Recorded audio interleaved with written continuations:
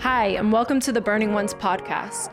Our desire is to see people all around the world burn for one name, Jesus. We pray that you experience the love and power of Him through this journey. Thank you for joining us, and may burning witnesses arise. Are you ready for the word this morning?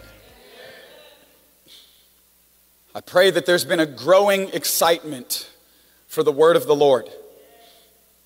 If you have your Bible, open it with me to Romans chapter 8. Once again, if you were here last night, you know that we were in Romans chapter 8.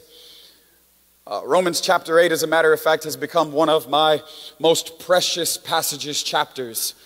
It does that. For man shall not live by bread alone.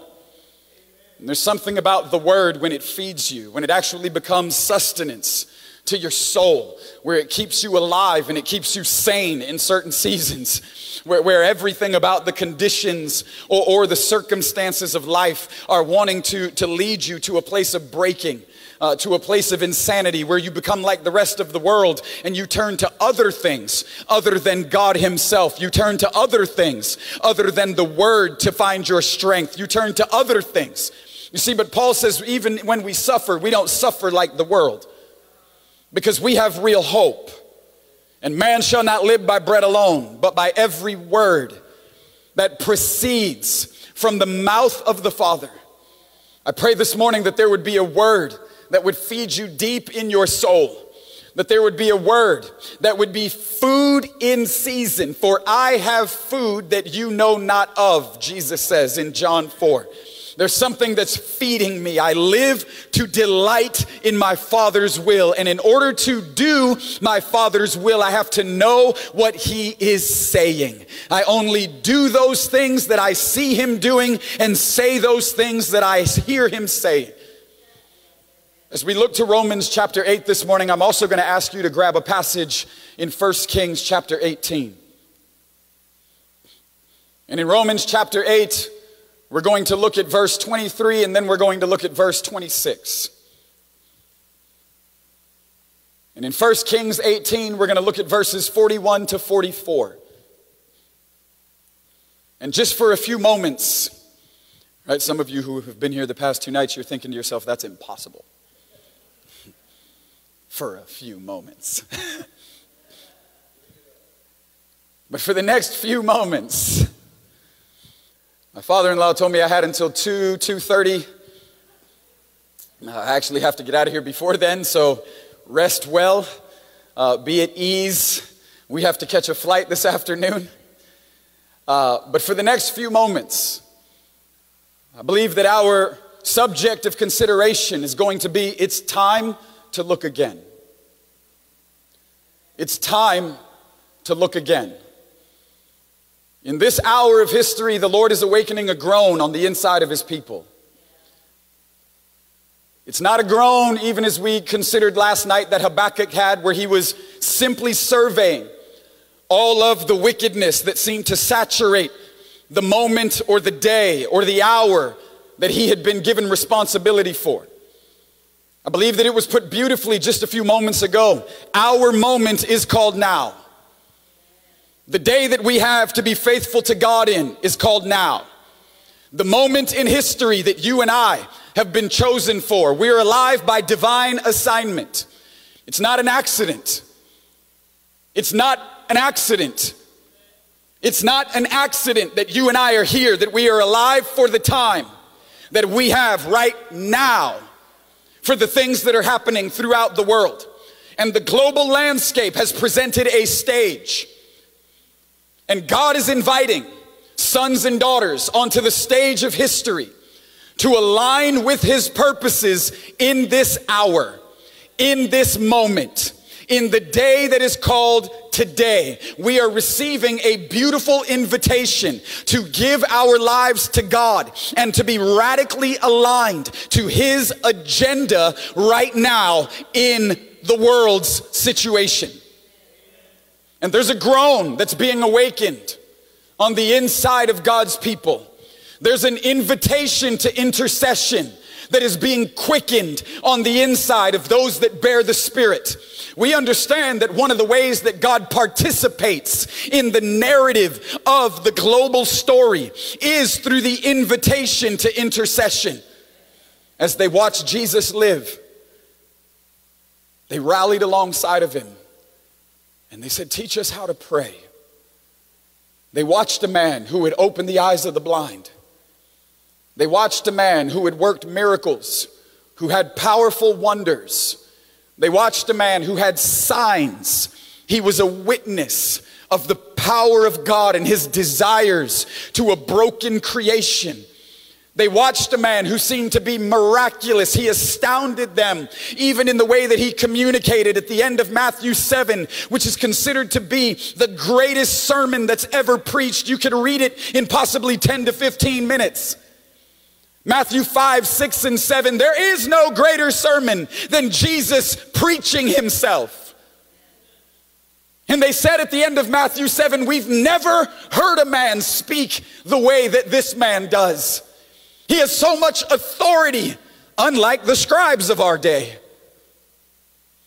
But there was one thing when they rallied alongside of Jesus that they knew they wanted. There was one thing that as they watched him live and the evidence of his life provoked them into asking him for. And they said, we want you to teach us how to pray. I like to say it this way. After watching his real life, they realized that his power source was his prayer life. And the thing that they wanted from him was his prayer life.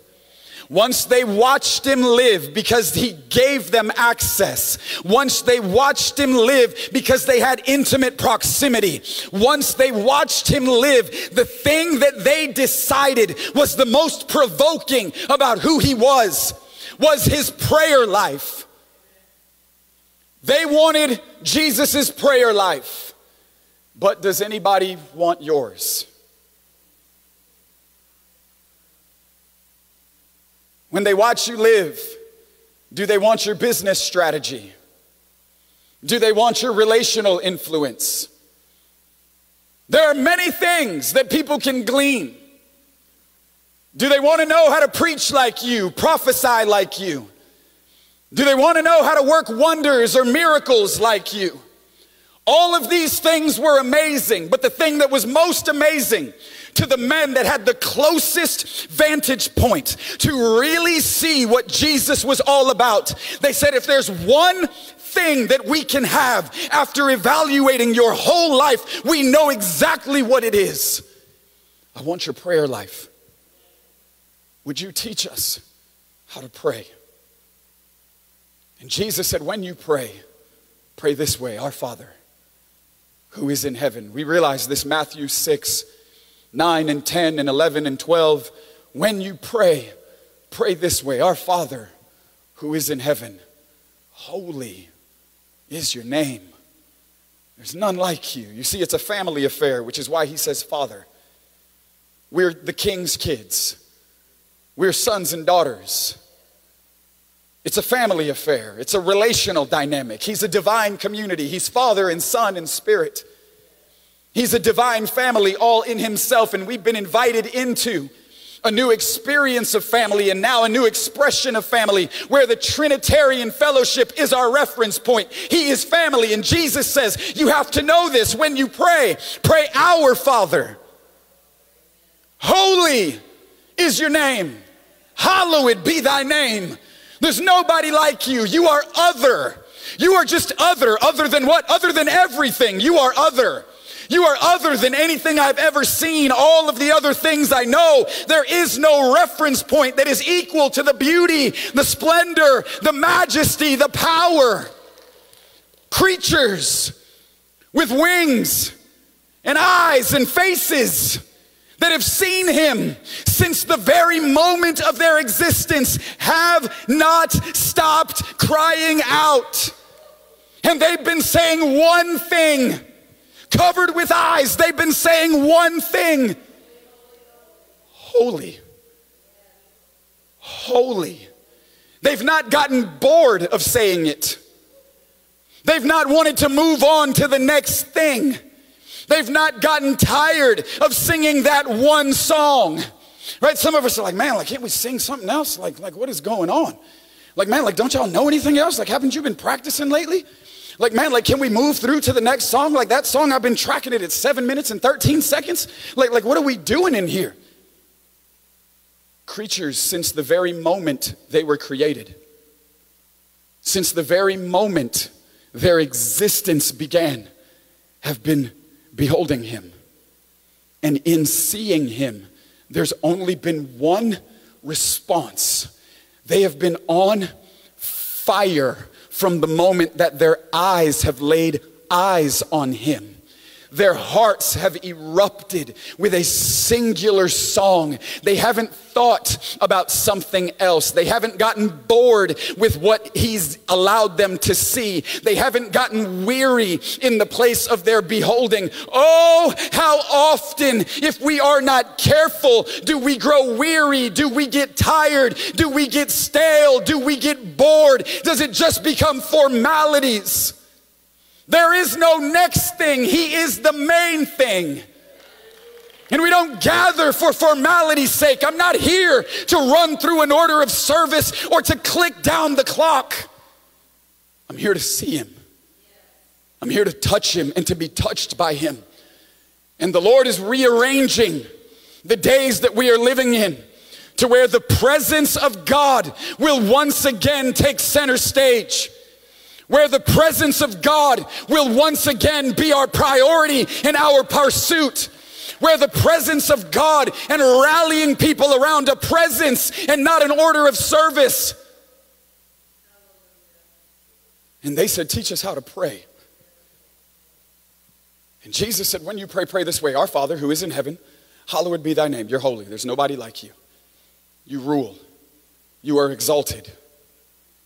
But he said, your kingdom come. Your will be done on earth as it is in heaven. Here's the invitation to intercession. Your kingdom come. Your will be done. And in this hour, the Spirit is awakening a groan unto God's desires. Paul says we're not left out in the dark.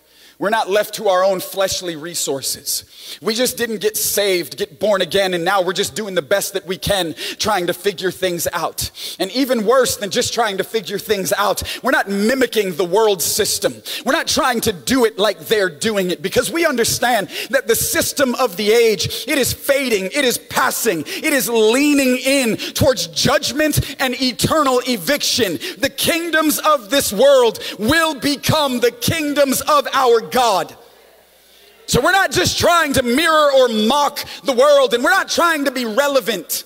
We don't have to be like them to provoke them. I would suggest to you that the more we are like them, the less provoking we are to them. But he says, when you pray, pray, your kingdom come and your will be done. And in Romans 8 verse 23, we now gain insight that those of us who have the Spirit, that the Spirit on the inside is groaning. And it's actually burdened.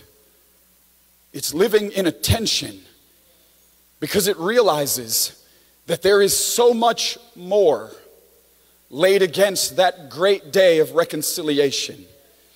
The day where our salvation will be in the fullest measure that God desires. Right? Yes, we have been saved. We are a born again people. We are new creatures. We are a family of new creatures that God is now using to repopulate the nations of the earth. And yes, we're being conformed to the image of God's Son. And yes, we have a mission while we have been given a day that we call now in order to execute God's desires, which is the proclamation of the gospel unto all nations and people. Yes, we understand that the hour is growing towards the day where no man will be able to work and the sky will crack and the king will come. We know, but it's the Spirit in us now that realizes everything that God has laid up against that great day, but also understands the current brokenness that we live in.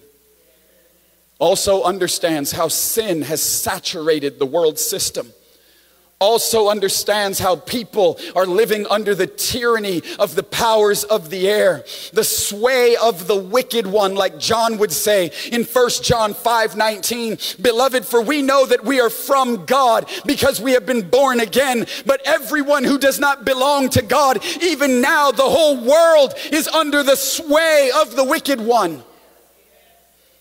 So the Spirit is wrestling and groaning on the inside, because as we look around, we see that things are broken and that they are not right. And there's a groan that God produces on the inside of his people, where we give ourselves to the witness of the Spirit on the inside for the things that we know God desires. Because in Romans 8:23, we find out that we are groaning because we have the Spirit. That the deposit of the Spirit, that God has put himself on the inside. That there is a divine, holy, powerful, fiery, and jealous work that is happening on the inside. Because our hearts have come alive and our hearts have been set on fire because we know God and we have access to the mind of Christ. And so we're not left out in the dark as we're looking at the rest of the world. But as we're looking at the rest of the world, because we have the mind of Christ, we know what it is that God wants to do. And here produces attention. Because the things that God is saying on the inside by the Spirit at times is not the things that we are seeing as we are surveying the land and the wickedness and the corruption and a sin-saturated system that the rest of the world is celebrating and even pushing forward. If you haven't realized it by now, there is a sin-saturated system that is being fueled by demonic agenda, and the world is celebrating it and they are pushing it forward. But we have the Spirit. In Romans 8:26, Paul says, and as a matter of fact, not only do you have the Spirit, but if you would be honest with yourself, at times we don't even know how to pray as we should. We don't know how to pray as we should. We get it. Jesus said, when you pray, pray this way. Your kingdom come, your will be done. If you don't know where to start, that's a great place to begin. Pray your kingdom come, your will be done. Let your kingdom hit the earth. Let your desires be manifested in the earth, on earth as it is in the heavens. But Paul says at times we're looking around. At times we're thinking about life and the circumstances that are going on. And if we're honest, we don't really know how to pray as we should. But he says you have the Spirit.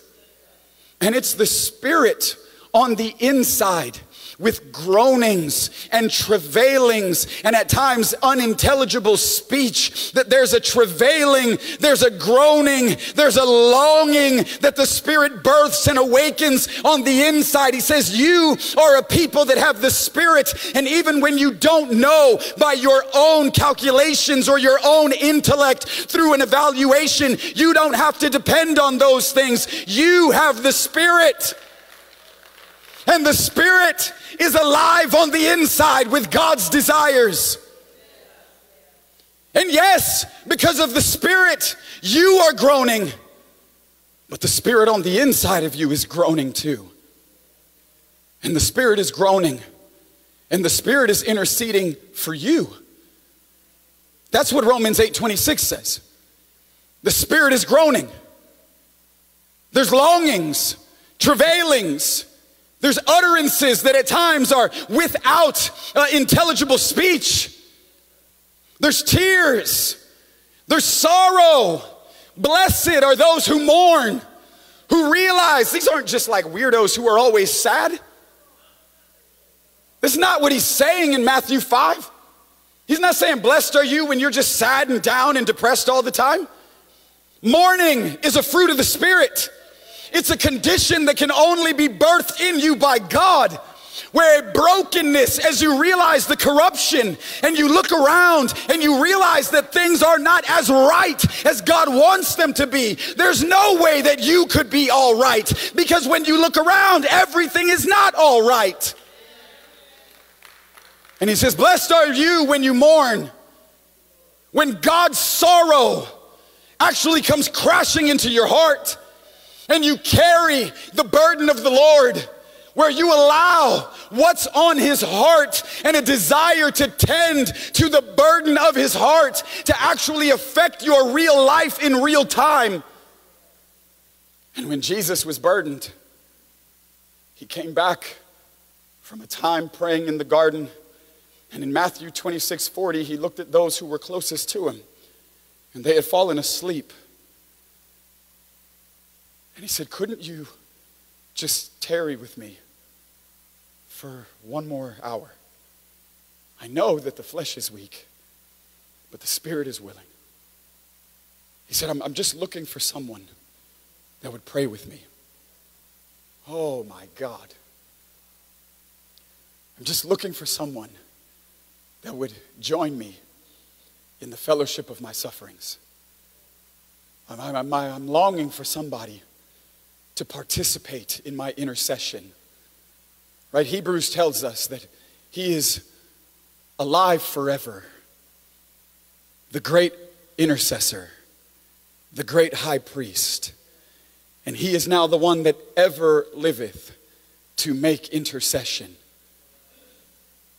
We need a return to the revelation of Jesus as the great intercessor, so that we can see the importance of the invitation to intercession. And he says, could you not just pray with me for a little bit longer? Could you not just join me for one more hour? My heart is gripped, and the burden that's been laid upon me and the things that I know that my Father desires. Should we share with Abram the things that we are getting ready to do, is what the three visitors said as they were considering moving on towards Sodom and Gomorrah. God has always been on the search for someone that would join into the burden of his heart. He's always been looking for the eyes of the Lord are searching to and fro throughout the earth, looking for a man or a woman that would get into the gap on behalf of the land. Oh, may the Lord raise up intercessors in this hour. The eyes of the Lord are searching. Couldn't you just pray with me for 1 hour? But I think that it's important to understand that we don't receive our instructions for intercession through our own evaluation of the world and its circumstances. We don't receive our instructions for intercession through Fox News or CNN or MSNBC. We don't need the highlight reel of news media in order to understand what it is that God is saying, or possibly the way that he's leading his people to pray. You see, we're not praying in response to what's happening to the world. We have access to the mind of Christ. We are seated in heavenly places with Jesus. We understand that our King rules. He reigns. He hasn't forfeited the throne. And so we don't look this way, but we look this way to understand, Lord, what is it that you're saying?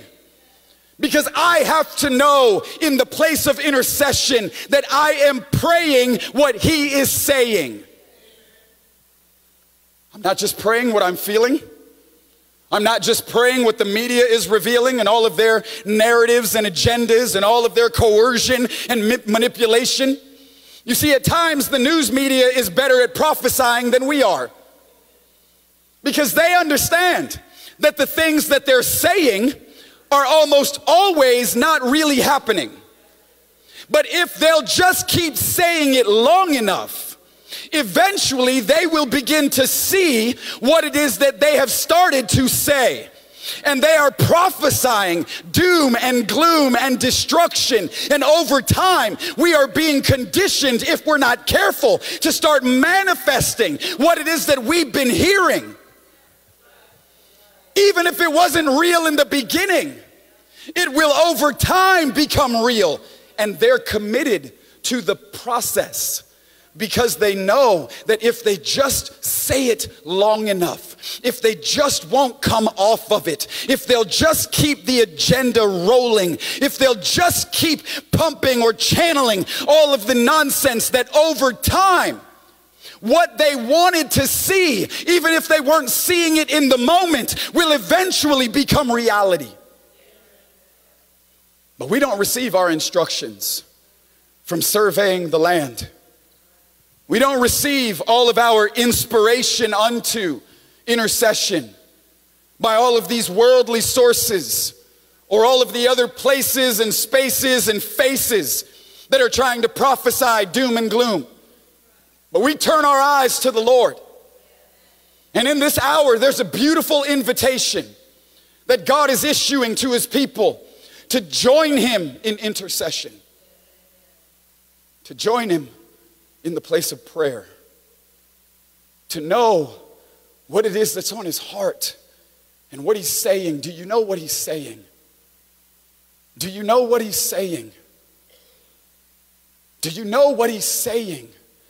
In an hour where there seems to be so much confusion, and if you're not careful, all of the different outlets and sources and channels and platforms make God out to be bipolar. They make him out to have multiple personality disorder, because he couldn't possibly be saying everything that everyone says he's saying at the same time. But there's an invitation for those of us who bear the Spirit to join him as he tugs on our hearts, as he pulls us into the secret place. Then I get it, like intercession is something that's between us and God. It's something that's not fancy because it's not for the eyes of men in most cases. It's something that people often don't applaud. It doesn't build resumes. It doesn't grant you access in a worldly way oftentimes. I understand. It's not a gifting of sorts that people at times tend to esteem. But Jesus is calling. But Jesus is calling. And he's planting his desires deep on the inside. And even though we look to our left and to our right, and we see that things are broken, and we see that corruption is being celebrated, and we understand that devastation is saturating the land, we also understand that God has a desire. We also realize that God is still king.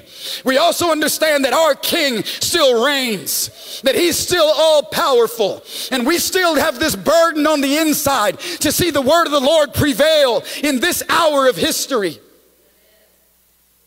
And he's awakening his desires on the inside, where the challenge is what we begin to see and hear in here will contradict the things that we are seeing and hearing out here. But here we find the tension and the test, because oftentimes we don't join him in intercession for in response of what we're seeing and hearing in here. We bring into the secret place and we bombard the place of prayer with everything that we are seeing and hearing out here. And we want to continue to tell God all of the things that are going on out here, rather than giving way and yielding to what it is that we are seeing and hearing in here. But he's awakening a people that are going to begin to respond to what it is that he's saying and what it is that we are seeing on the inside. And this is where we find traction with our passage in 1 Kings 18. Elijah, when he comes back down from the mount, having just seen fire come out of the heavens, having just been given the opportunity to stretch his life out over a dead nation. You see, the testing always happens in private so that the promotion can happen in public. Because if God can't trust you with the seeming no thing in private, we can pray for the big thing in public all day, but God is looking for the secret things where the heart is tested. And he says, Elijah, before I can trust you to stretch your life out over a dead nation, Can I trust you in an upper room when nobody else is around to stretch your life out over a dead boy? Because Elijah, if you're only going to do it for the applause, then you're not doing it with the right motivation. And I can't trust you because there's going to be moments where the cheerleaders aren't around. There's going to be moments where the lights, camera, action is not around. But Elijah, if you'll climb up into a upper room and meet me in a higher place, and if I can trust you to stretch your life out over a dead boy, if you can be faithful in private over the life of one dead boy, then I can trust you out in public to climb to the top of the mountain and to meet me in a higher place, to cry out for fire, to stretch your life out over a nation. And when Elijah comes back down, he comes back down with a divine sense of being burdened. And he looks at Ahab in verse 41 of chapter 18, and he says, it's time for you to gather yourself and to begin your journey. For on the inside, I hear the sound of the abundance of rain. And Elijah is now challenged because he's living in an hour where drought and famine has saturated the land. But what he's seeing out here is not what he's hearing in here. You see, those of us who have the Spirit, we live in a tension that is problematic because we can't be okay. We're visionaries because God is visionary. In the last days, I'll pour out my Spirit. Your old men will dream dreams. Your young men will see visions. And in those days, I will pour out my Spirit upon all flesh. Those of us who bear the Spirit, it's problematic to have the Spirit. Having the Spirit doesn't make everything easier. Having the Spirit actually makes things harder in some cases. Because I can't do what the rest of the world is doing because there's an awakening to a groaning and a burden that I have on the inside. And I can't do what everybody else is doing, and I can't go where everyone else is going, and I can't align with the same way or sway that everyone else is given to. I'm living in a tension because I look around and I'm burdened and I groan because I know what God wants. And Elijah says, I'm hearing something on the inside. There's a desire that God has that's been awakened on the inside. And it's now causing me to hear something that I've never heard. It's causing me to see something that I've never seen. Oh Lord, I pray this morning that you would awaken a groan on the inside of your people and that you would quicken them deep on the inside to hear something that they've never heard. That you would quicken them on the inside to begin to see something that they've never seen. I thank you, Lord, for all of the challenge of what we see right now circumstantially around the world. But you're awakening intercessors, Lord, and inviting them into a visionary place to pray your will into a measure of manifestation in the earth in this hour of history. We're a people that know what God wants. And we groan because we know where the world is going, but we know what God wants. And we're burdened because we know the sway of the wicked one, but we understand the desires of the Lord. And Elijah says, I hear. What do you hear? Do you only simply hear what the world is saying? Or has God's voice come alive on the inside of you? Are you seeing something that is foreign to what is happening right now in the world? We're not supposed to only be given over in a response-driven culture that if they can just show something or say something to generate enough hostility or momentum that they can drive culture the way that they want it to go. We're not given over to the response-driven culture. Our response is not to culture, but it's to the King. And Elijah says, I know that there's drought in the land. And I know that there's famine that abounds. But I'm hearing something. God is awakening people that are hearing something. I'm telling you, God is awakening people that are hearing something. And the hearing is becoming bothersome and it's becoming problematic because the hearing is actually redefining my life. And the hearing is actually redirecting my life. Because at least Elijah had the right response to the sound of rain on the inside. Elijah just wasn't hearing or seeing, but he understood that what he was hearing and seeing was supposed to drive him to the place where he was now praying what he was hearing and seeing. Hearing and seeing alone is not enough. Because revelation is not unto the building of some resume where we just now fancy in being able to communicate, oh, well, this is what God is saying. Revelation is not unto resume building, but revelation should drive us to intercession. When God's desires are revealed, we should join him in the place of prayer. Could you not tarry with me if I revealed to you the things that are on my heart? And Elijah allows revelation to drive him to intercession. And once again, he climbs up on the top of the mount. And he puts his head between his knees and he puts his face down to the ground. You see, because sometimes we have to eliminate all of the distractions that are seeking to derail our faithfulness in the place of prayer according to the things that God has revealed. Because if we are not careful, we will know what God says, but we will enter in, but we will not be able to linger as long as Jesus desires. Because over time, we begin to see something or hear something, and enough of a challenge or a contradiction gets created to where we abandon.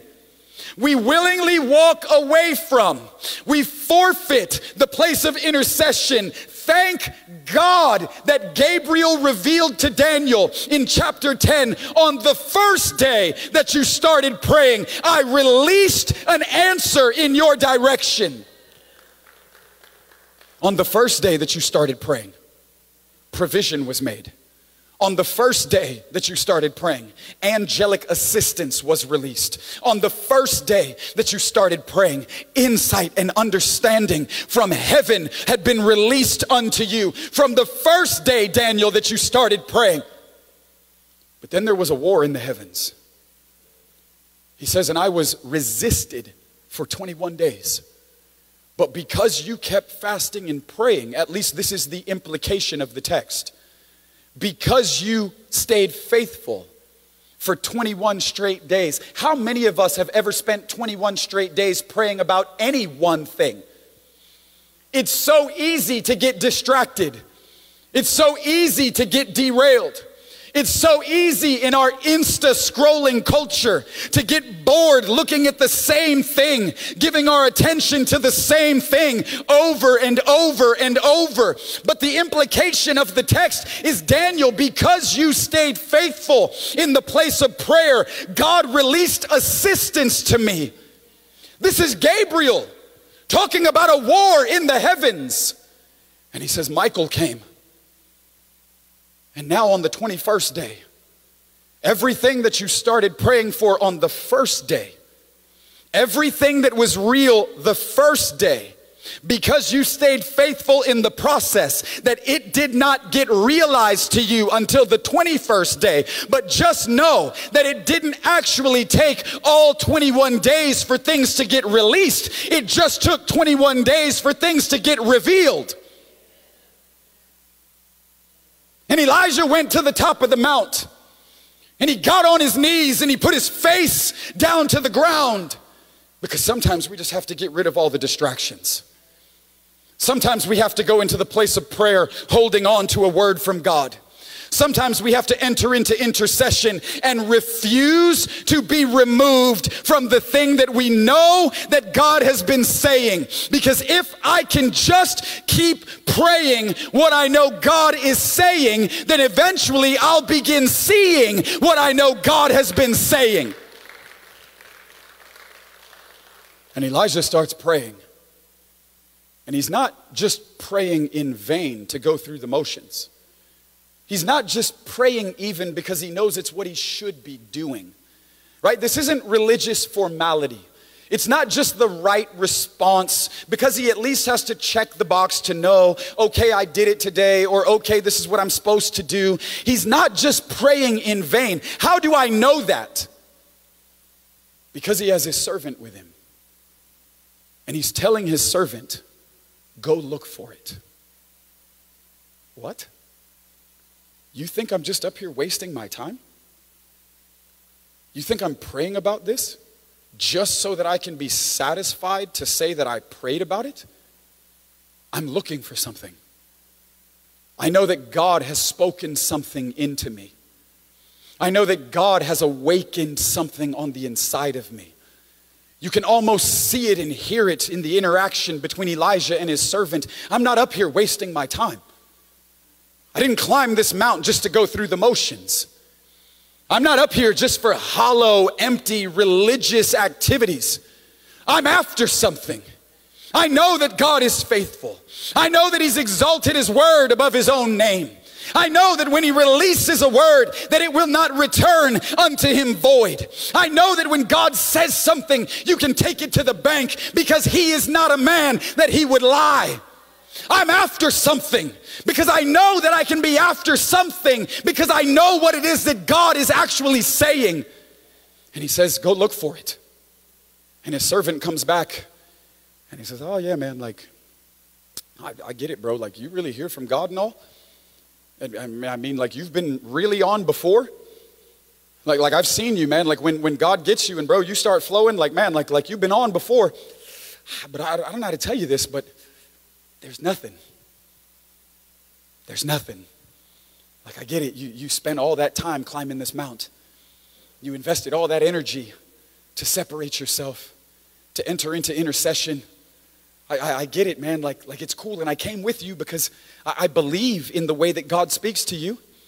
What other reason would I have to be on the top of a mount with you as you're praying in something that only you are hearing and seeing?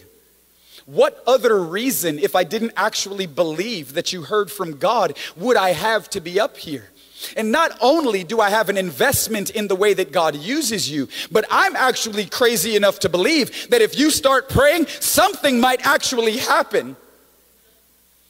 And Elijah says, great, then go look for it. And he comes back. And the first time, bro, there's nothing. And Elijah says, then we have to keep praying. He didn't get derailed when the circumstantial evidence after a moment of intercession didn't produce the outcome that he knew he had committed himself to. You see, sometimes we need perseverance in prayer. Sometimes our challenge is not that we didn't hear right. It's not that we didn't see right.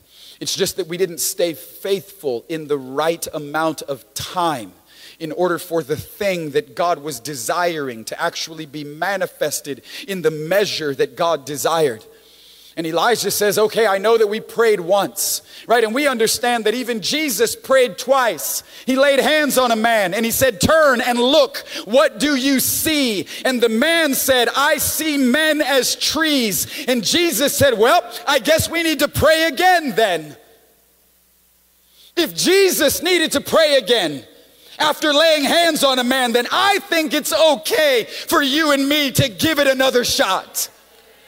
I think it's all right for us to give it another go in the place of prayer if we don't see the right outcome that we desired the first time. And Elijah says, we're going to pray again. And he gets down to pray and he tells his servant, go look. And his servant goes a second time. Man, Elijah, there's nothing. We're going to keep praying. Because my circumstantial evidence is not God. God is God. And he governs over creation. And when he releases a word, you see, what he's saying reveals his heart.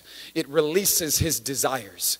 So if I know what he's saying, then actually I'm in the position of government to affect what's happening in creation. And if I'll just keep praying what it is that God is desiring, over enough time, creation has to bend to the desires of the Lord.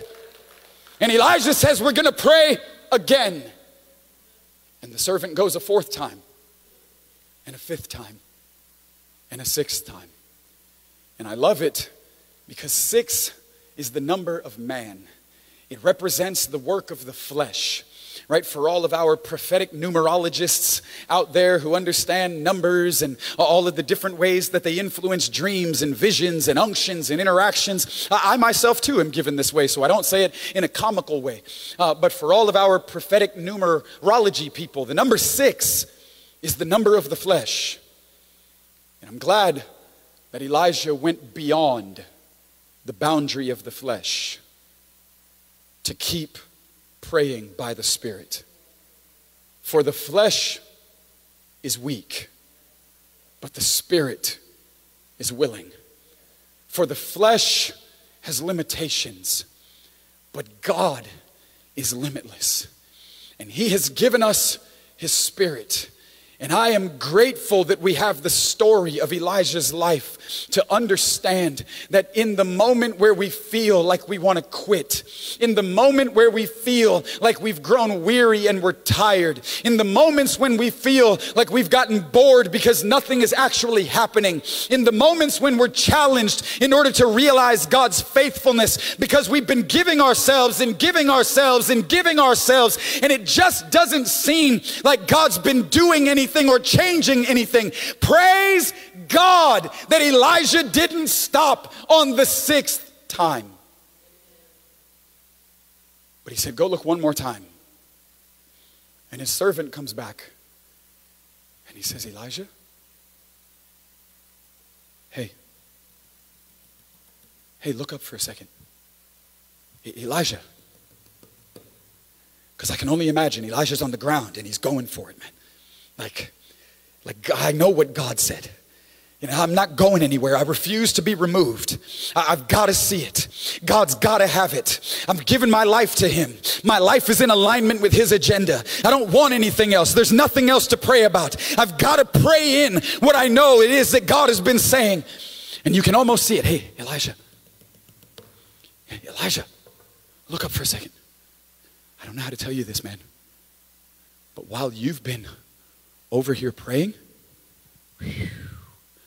oh my, something over here has been forming. Elijah, look, man, it might not look much, and it might not seem to be moving that fast, but Elijah, listen, bro, while you've been interceding, God has been forming something.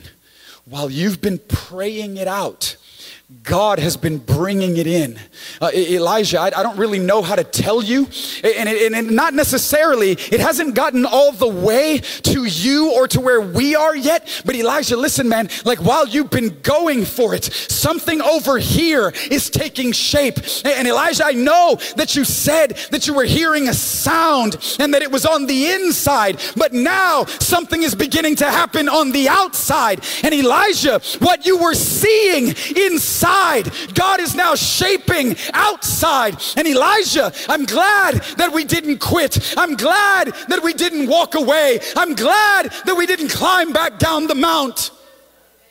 I'm glad, Elijah, that we stayed steadfast and we persevered.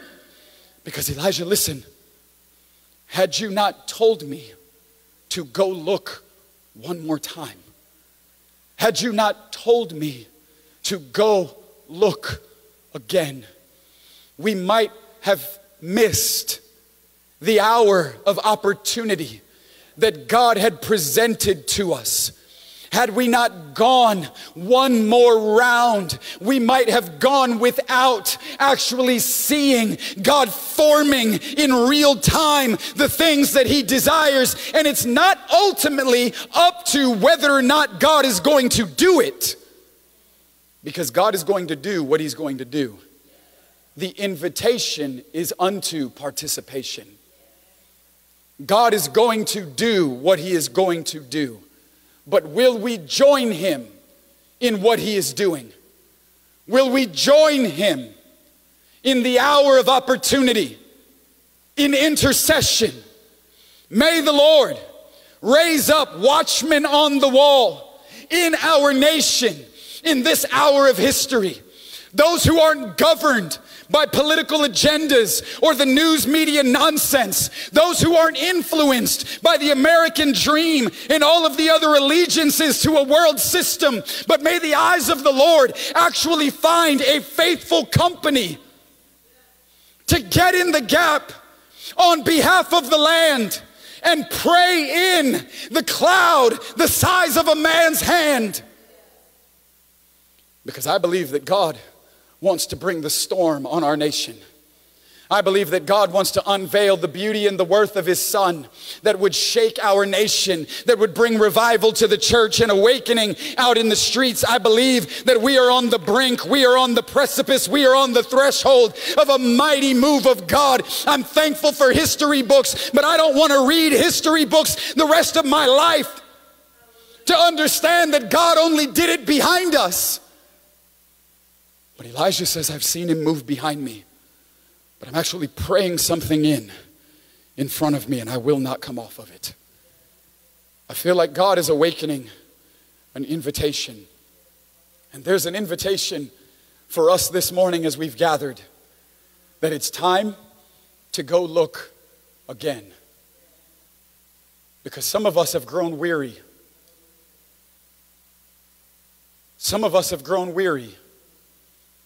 Because even though we know what God has been saying, we've not been seeing the effects, the consequences, the outcome.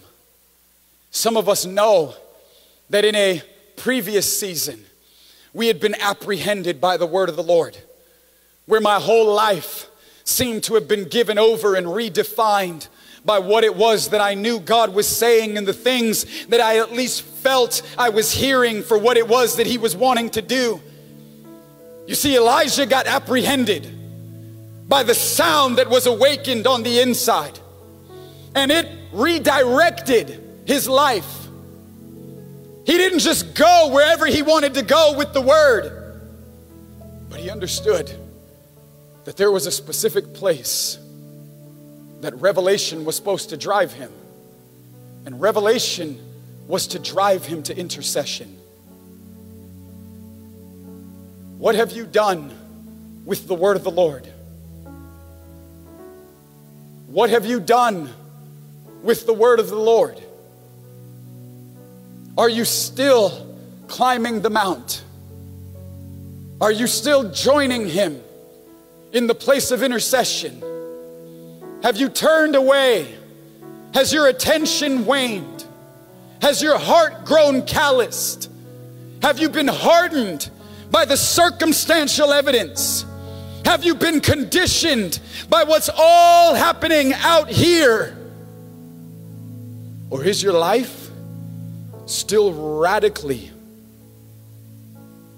being apprehended by what you know you are seeing and hearing on the inside? You see, there's a problem for those of us that are visionary, because we see what is, but we know what should be. And it should be because God wills it to be. And the tension that we live in is, I know what's going on, but I also am aware of the groan. I know what's happening, but there's a quickening on the inside. I know what everyone else is celebrating and the way that the sway is pushing, but I've been gripped. I've been gripped. There's a painful ache. There's a groan. There's a longing. There's a travailing. Because God has apprehended me. And revelation drives me to intercession. Oh, could you join me for just 1 hour? My heart is burdened. Will you pray what I pray? Will you tend to the matters of my heart? Will you give yourself to me? For the eyes of the Lord are searching.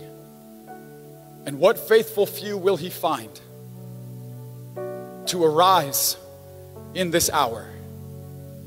What faithful company will he be able to possess that will shed the information of the world and give themselves to the inspiration of the Spirit in intercession?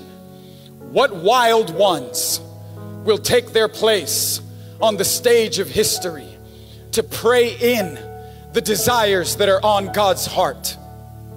I believe we're on the brink of one of the greatest moves of God we've ever known in human history. And I don't know about you, but I don't want to be a spectator and watch it as it passes me by. But I want to respond to the invitation, and I want to be one that participates in intercession. I don't want to watch it pass me by, but I want to be one that is involved. I want to be one that is joined in. I want to be one that is awakened and alive on the inside. Thanks again for listening to the podcast today. We pray that it has fanned into flame the love that you have for him. If you would like more information about Burning Ones, you can subscribe to our YouTube channel, follow us on social media, visit our website, burningones.org, or download our app.